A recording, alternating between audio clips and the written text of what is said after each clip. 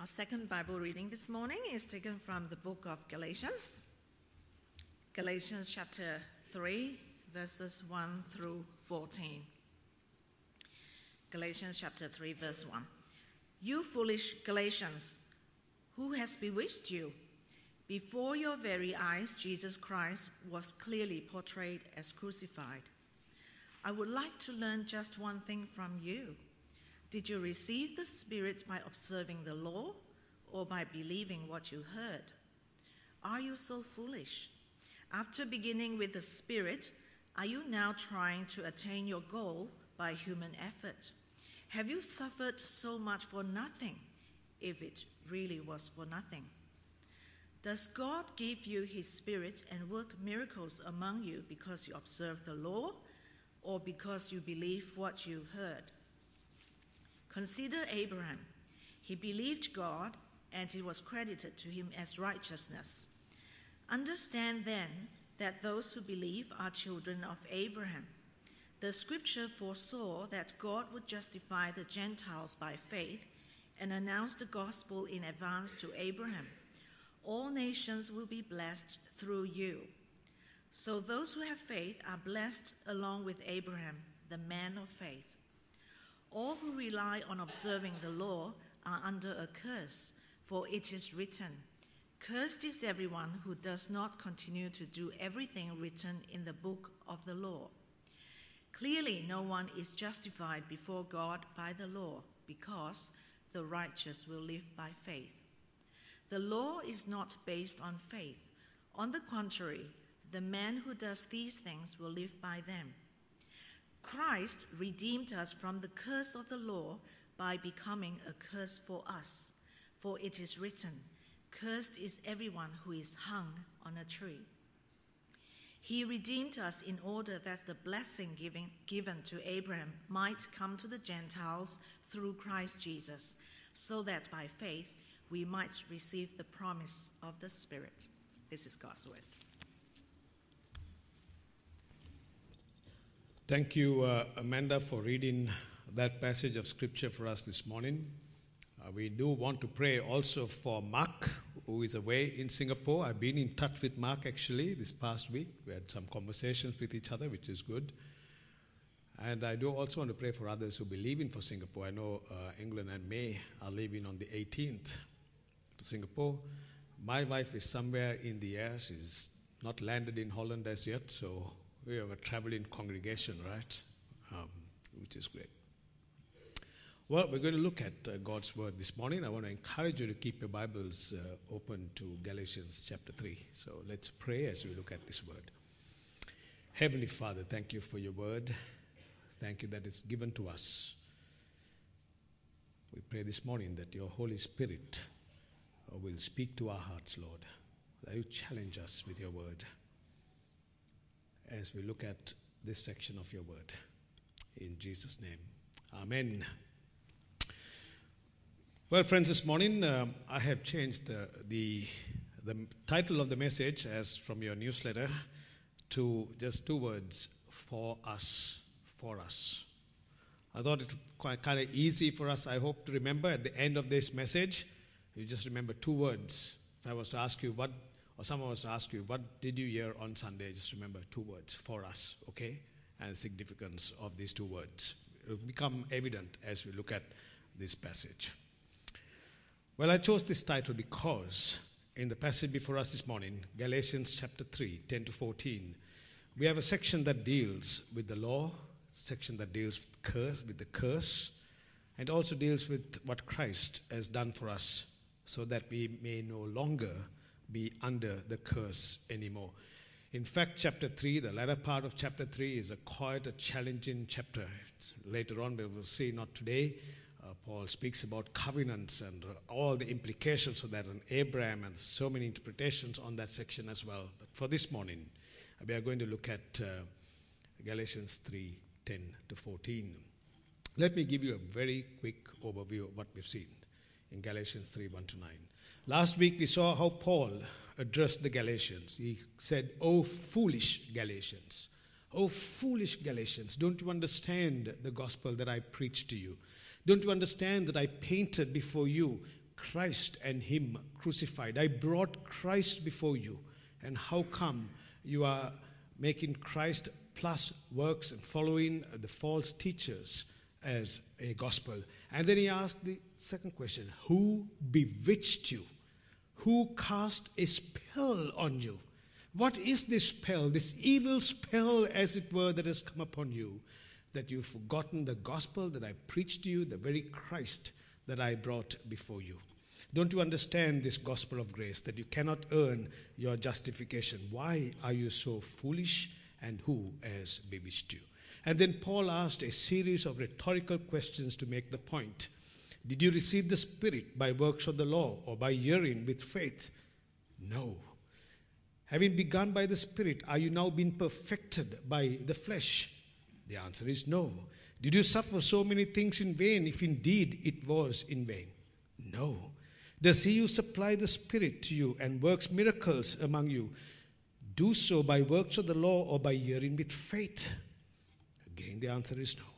So did the Galatians receive the Spirit by circumcision? No. Did the Galatians receive the Holy Spirit by keeping the law? No. Did the Galatians receive the Holy Spirit by observing certain dietary laws? No. How did they receive the Holy Spirit? It is by hearing with faith.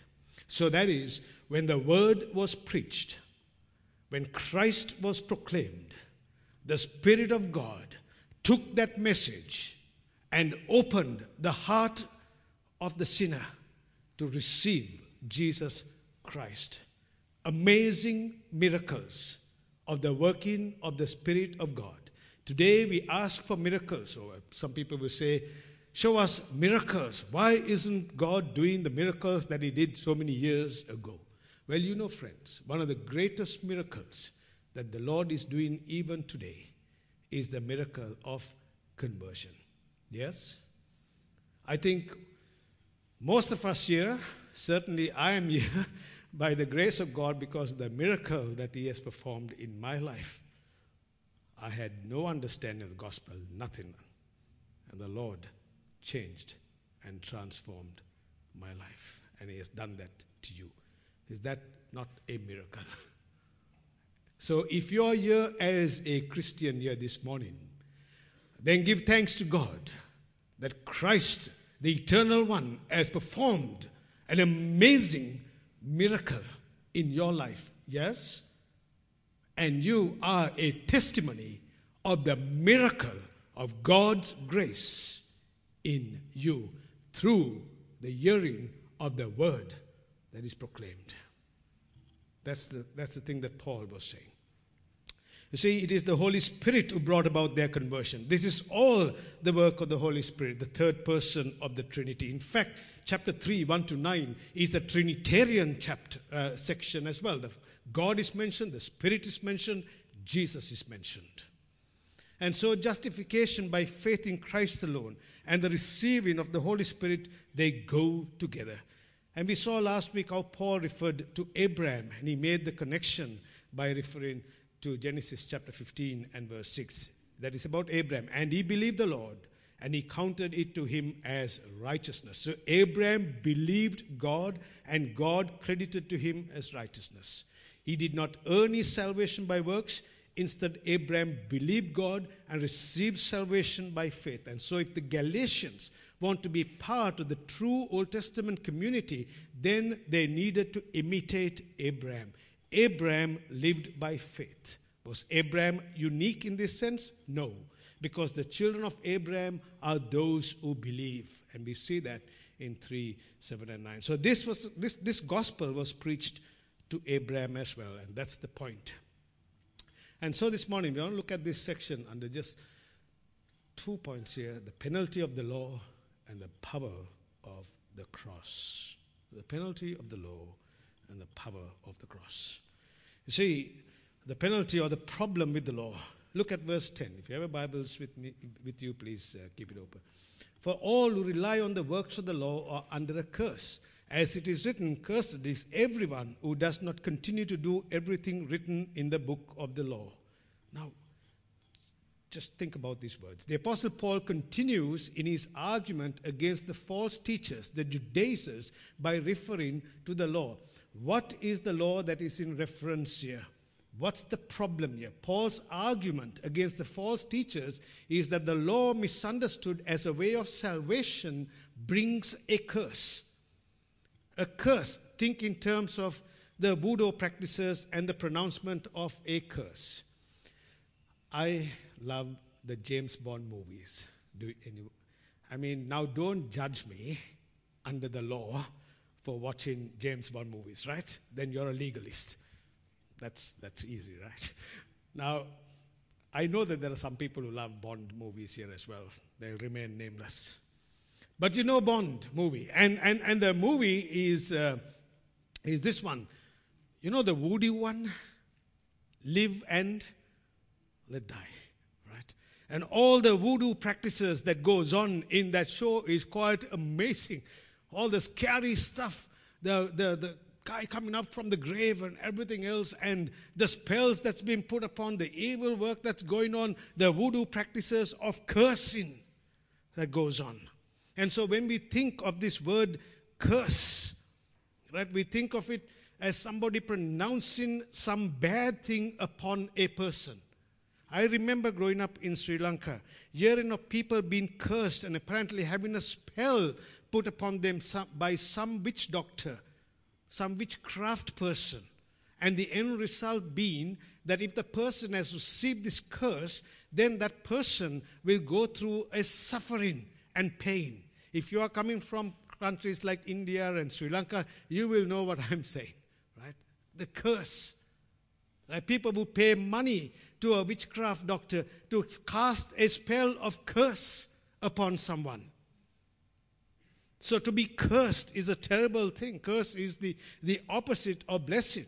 And now in our text we read the word curse. When we read the word curse here, we must not miss the theological understanding in both the Old and New Testament with the use of this word. What then is it to be cursed? Well, let me answer it this way. What does it mean to be blessed by God? Firstly, to be blessed by God is to have His favor upon us in His grace. Let me refer to an Old Testament benediction that we might sometimes pronounce, or the blessing. You know this one, Numbers chapter 6. You would have heard this being said many times here in our church. Right? The Lord spoke to Moses, saying, "Speak to Aaron and his sons, saying, Thus you shall bless the people of Israel. You shall say to them, The Lord bless you and keep you. The Lord make His face to shine upon you and be gracious to you. The Lord lift up His countenance upon you and give you His peace." That is, let Him give you His shalom. I sometimes receive texts from brothers here, and they would sign off with shalom. Shalom. I love it when I get the word shalom, because it is peace. This is not just a peace, it's a sense of wholesomeness. It's the blessing of peace upon a person's life. And so blessedness of the Old Testament is living in the nearness of God. To be blessed by God is to be kept by God, to be preserved by God. It is to have the favor of God upon our lives and to have the peace, the shalom, the shalomness of God over your life. What a blessing is that? Yes?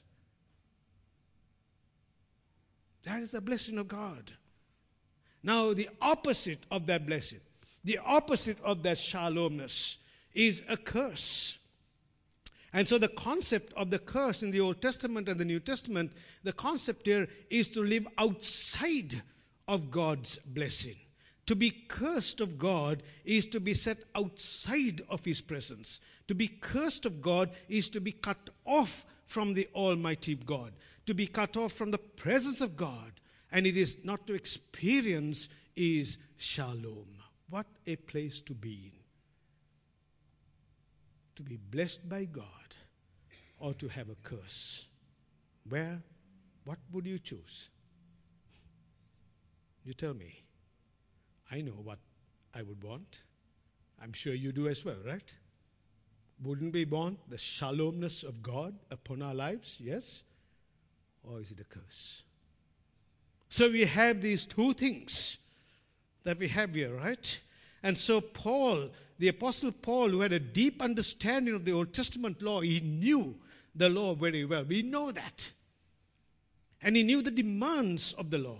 And he was a zealous Jew. And we read of this in Galatians chapter 1. And under the law, in this case, my understanding when the word law is used here, it is the 10 commandments given through Moses and also the ceremonial law given through Moses. And so if we seek to find favor or approval with God through keeping of this whole law, that is the moral law and the aspects of the ceremonial law, we will be under its curse and judgment. Now, we all love to be approved, right? Generally speaking. Anyone doesn't love approval, right? We learned that from our childhood days, don't we? We do a job at home. We want our parents to come and say, well done, son, well done, daughter. You do an assignment at school, they'll say, well done, good work.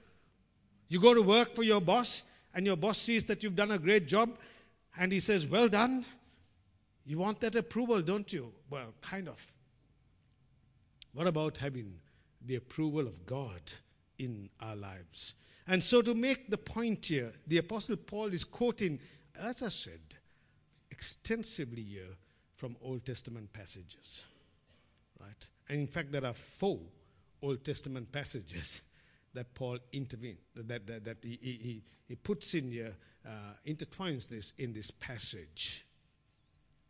So let's see this. The first one is from Deuteronomy chapter 27. To make his point, he quotes a verse from Deuteronomy chapter 27, which is a chapter.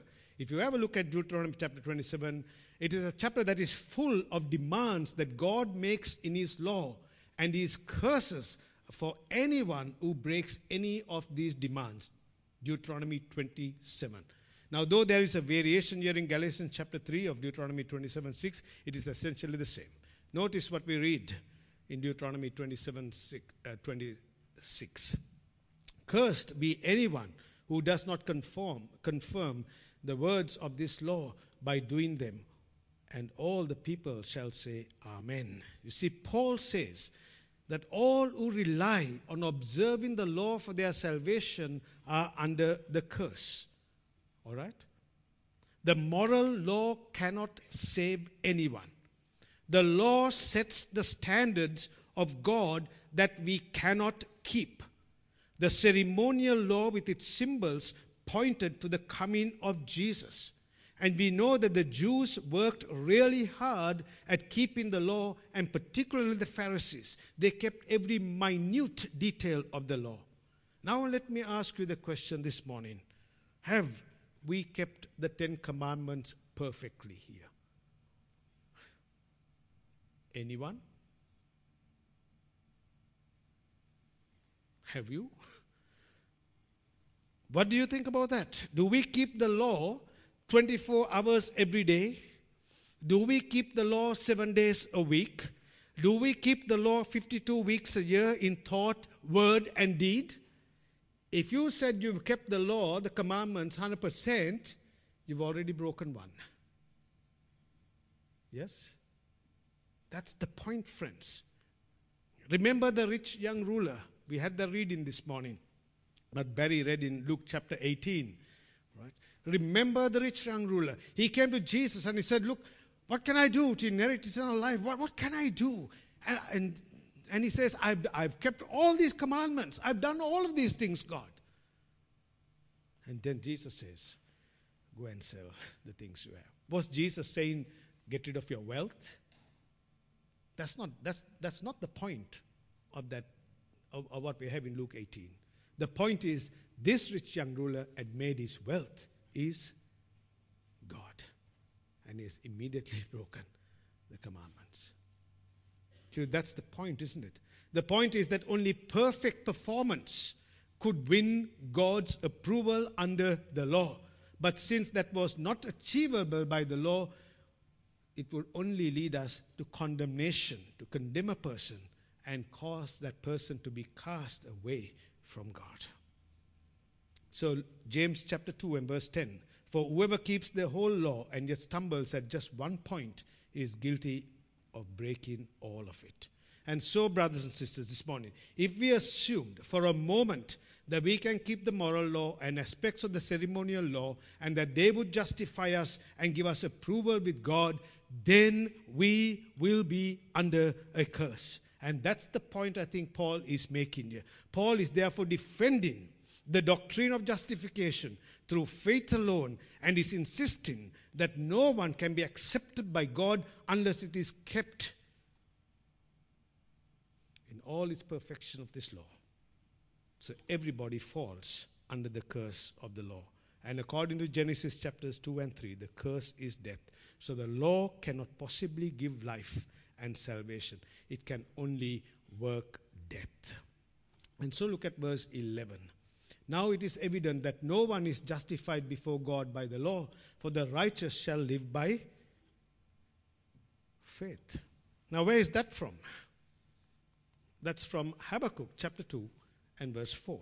The righteous will live by faith. By the way, Habakkuk chapter 2, 4 is mentioned 3 times in the Bible. Galatians 3:1, Romans chapter 1 verse 17. Actually, I'm preaching on that text next Sunday evening. So Romans 1:17 and Hebrews 10:38.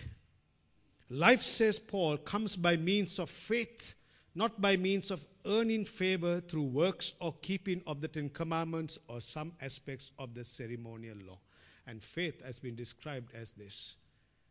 It's a good way of thinking about it. Forsaking all, I trust him. Did we get that?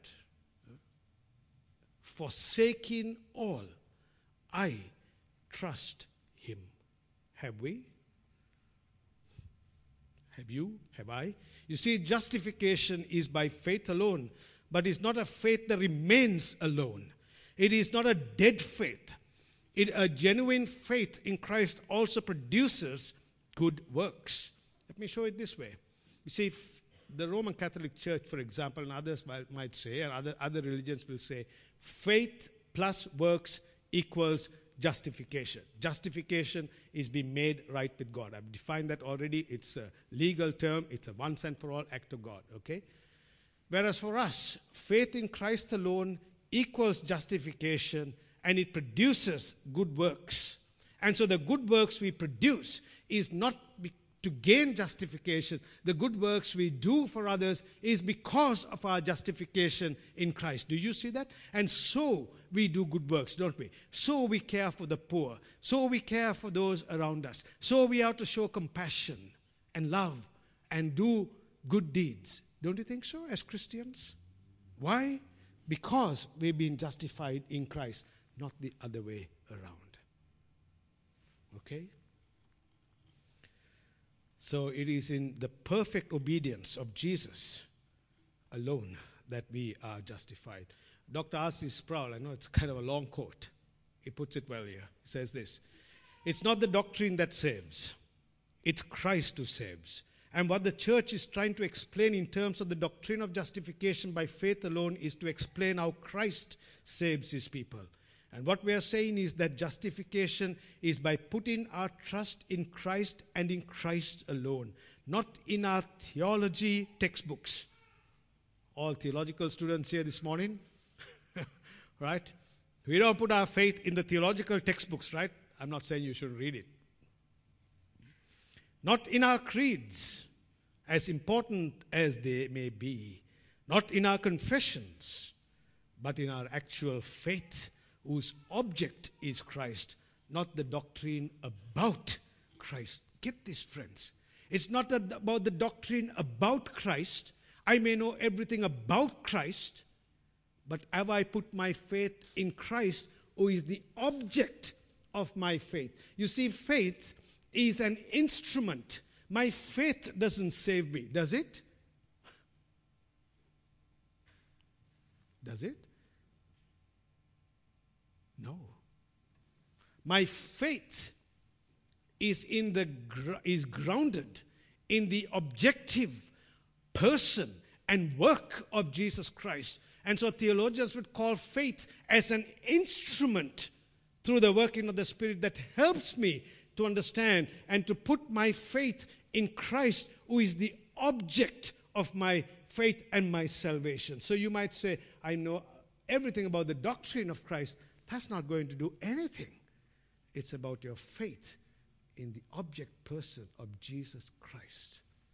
That's the point. See, we might know everything about the confession. We might know everything about how the Presbyterian Church operates. We might know lots of Bible stories. But unless our faith is grounded in the object person of Christ, then we've lost the point. Is your faith grounded in Christ? Is it this morning?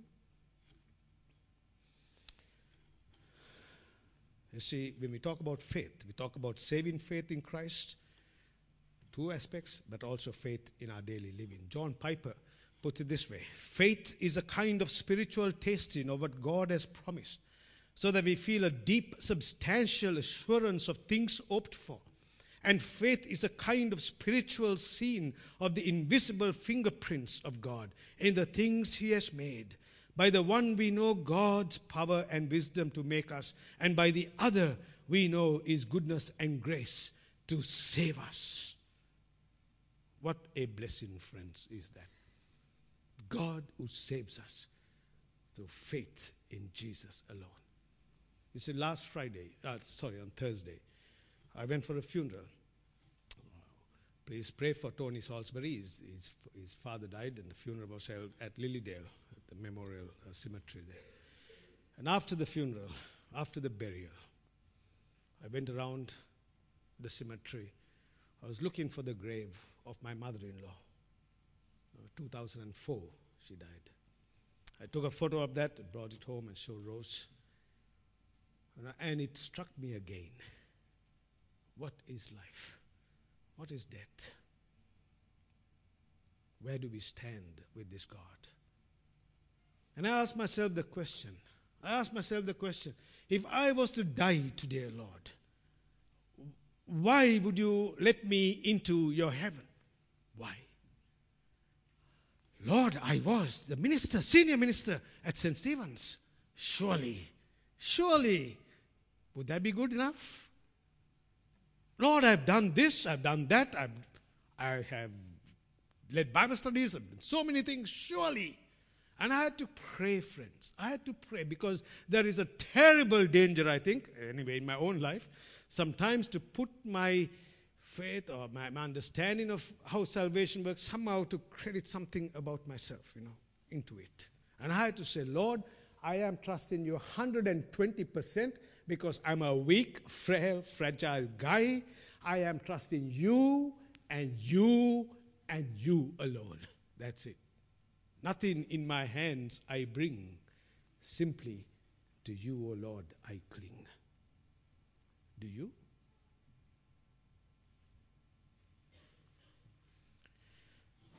See verse 12.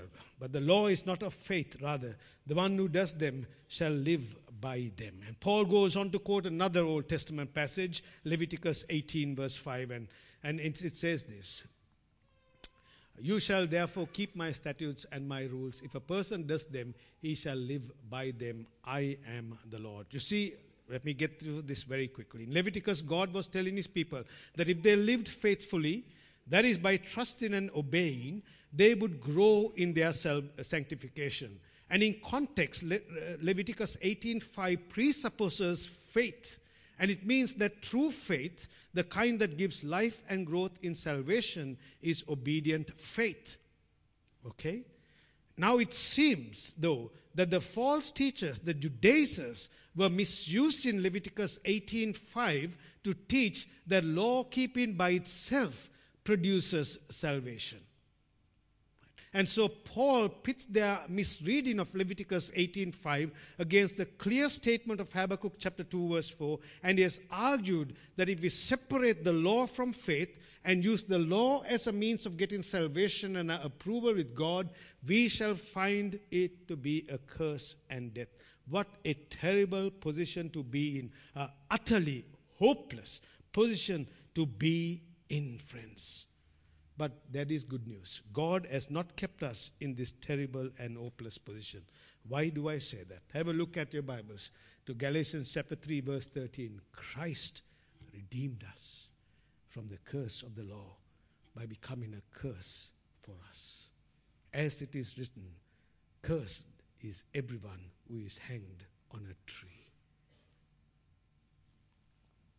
So that in Christ Jesus, the blessing of Abraham might come to the Gentiles, so that we might receive the promised Spirit through faith. You see, Paul is quoting another Old Testament passage, Deuteronomy 21:23. Cursed is everyone who is hanged on a tree. Now, why would Paul refer to this passage? Let me say this. You see, when someone was executed in the Old Testament, it was usually by stoning, and the body was put on a tree as a symbol of rejection by God. It was not that the person was cursed because he was hung, rather that he was hung on the tree as a sign of his curse. And so God's law pronounces a curse on everyone who fails to keep it, and is a curse that we are all under because we have sinned against God. We have turned our backs against God. And so if we are to be saved from the wrath of this curse, from the wrath of God, something has to be done. And how can we escape such a curse? The curse has now been removed. Look at your text here. Christ redeemed us from the curse of the law by becoming a curse for us. Now, who was hung on a tree, friend? Who? Who was it? Jesus, right? What happened on that Good Friday when they crucified him on the cross? He was hanging on the cross, was he not? And the moment he was there at the cross, being crucified, he was taking that curse. You see, Jesus was not under the curse. He is God's incarnate Son, the perfect, sinless Son of God, our Savior. He was not under the law, but he did it for us. Remember these two words. For us, he became a curse.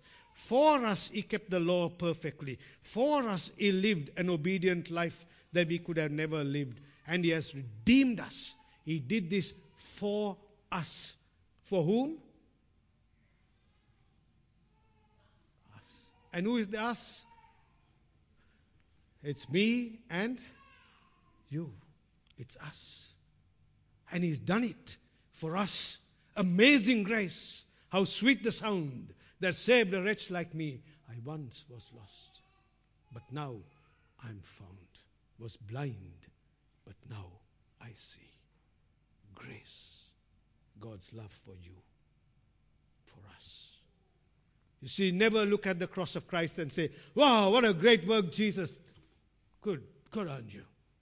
No. He has done it for you. He's done it for me. And the moment we see this, friends, the moment we start looking at this cross of Christ, that he took upon himself the curse, the wrath of God for my sin, I see a Savior who has loved me with an everlasting love.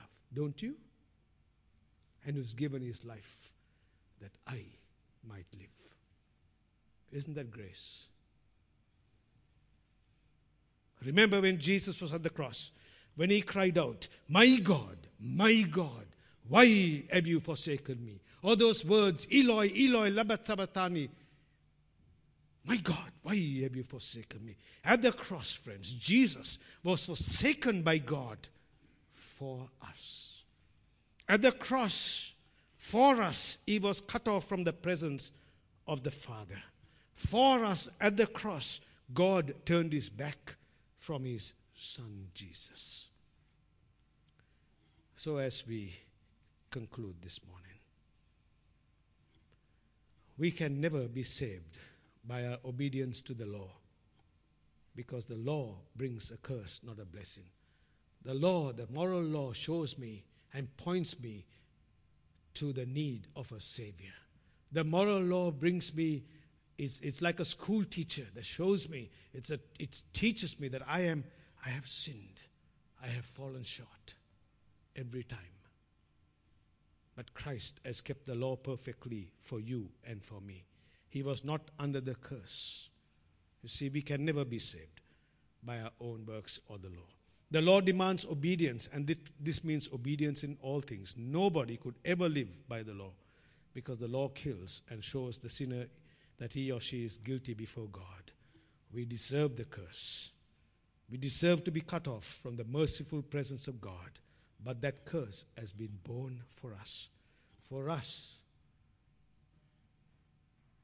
Jesus hung there. For us, his blood was shed. For us, he was raised from the dead. For us, he is interceding before the Father. Where? Come on, help me out. Where is Jesus at the moment? He's at the right hand of the Father, right? And for us, he is praying. And for us, this Savior will come again. And for us, he has given us everlasting life. That if I was to be called home, or you were to be called home today, we know that because of our faith in Christ alone, I will be with my Savior in heaven. What a blessing, eh? And for us, friends, this Savior walks with us every day. You know, last night, I went to bed quite late. Normally, I'm at 10 o'clock, but I couldn't really sleep last night. Probably know why, right? So I sat down, I listened to music. I listened to all kinds of music last night, and then I listened to hymns as well. This is like the middle of the night.